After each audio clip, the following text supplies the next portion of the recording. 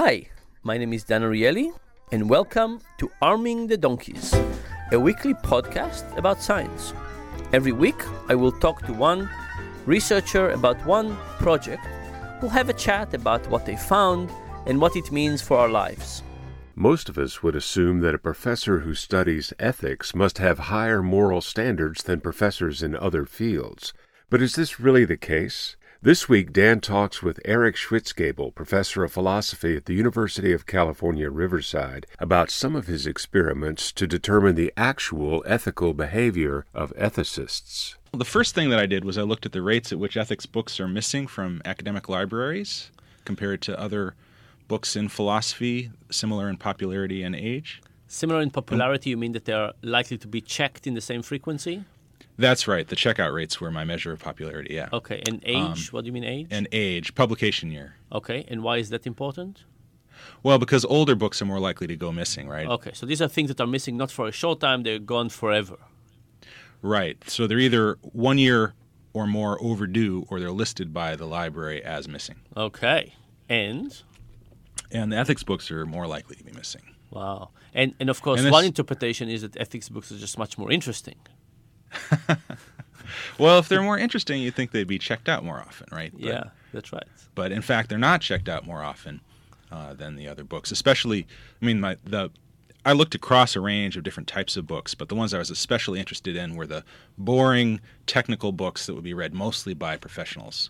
So these are not especially interesting, compelling books to undergrads, yeah. Yeah. And are there any particular book that was the highest frequency of being missed among the ethics books? Rawls' Theory of Justice was missing a lot. That's a good book to take. But that's interesting. If you're an ethicist and you wrote a book, do you want people to steal your book? Yeah, well, actually, I looked. This didn't, by my measure, didn't qualify as an ethics book, but I looked at Abby Hoffman's Steal This Book, just kind of on a lark, and yeah, it tended to be missing. Most of the copies of that book were listed as missing, yeah.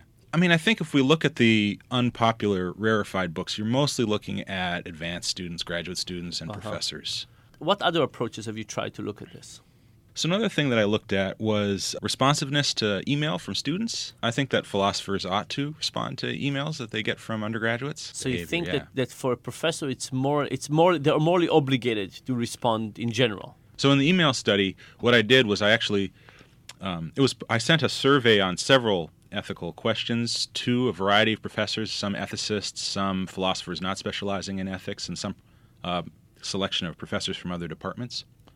And I asked them to rate on a moral scale from very morally bad to very morally good, with morally neutral in the middle, various things, including not consistently responding to emails from students.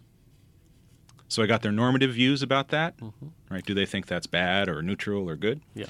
And then I asked them to self-report their email responsiveness.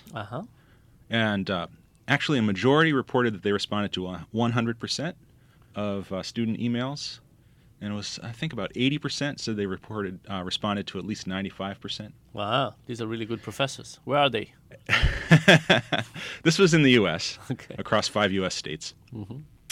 And then I sent them emails designed to look as though they were written by undergrads. Ooh, now did you clear the ethics committee for this study?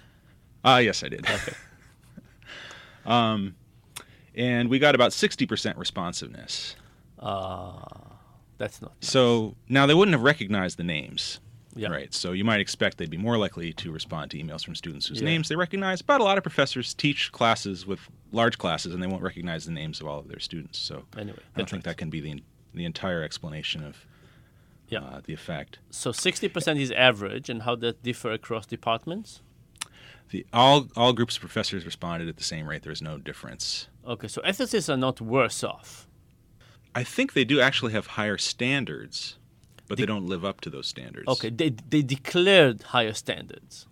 Right, so one of the outcomes of this survey study that I'd done where I'd asked about normative view was that across a variety of questions, ethicists espoused more stringent normative views. I see. They said they were more willing to rate things as morally bad or morally good, but they didn't behave any differently. So basically it says that thinking about morality helps you think about morality, but there's no traces to the actions.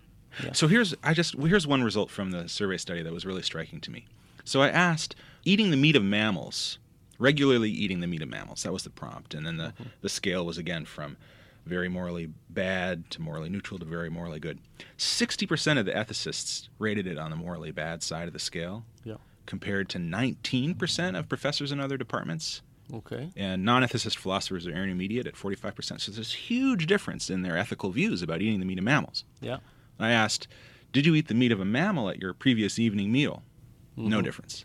No difference in response. Wow. So basically, you get to reflect on something and you're more consistent about it. You think about it differently. It's just that the path from thinking to action is very tenuous. This has been Arming the Donkeys, a weekly podcast with Dan Ariely of Duke University.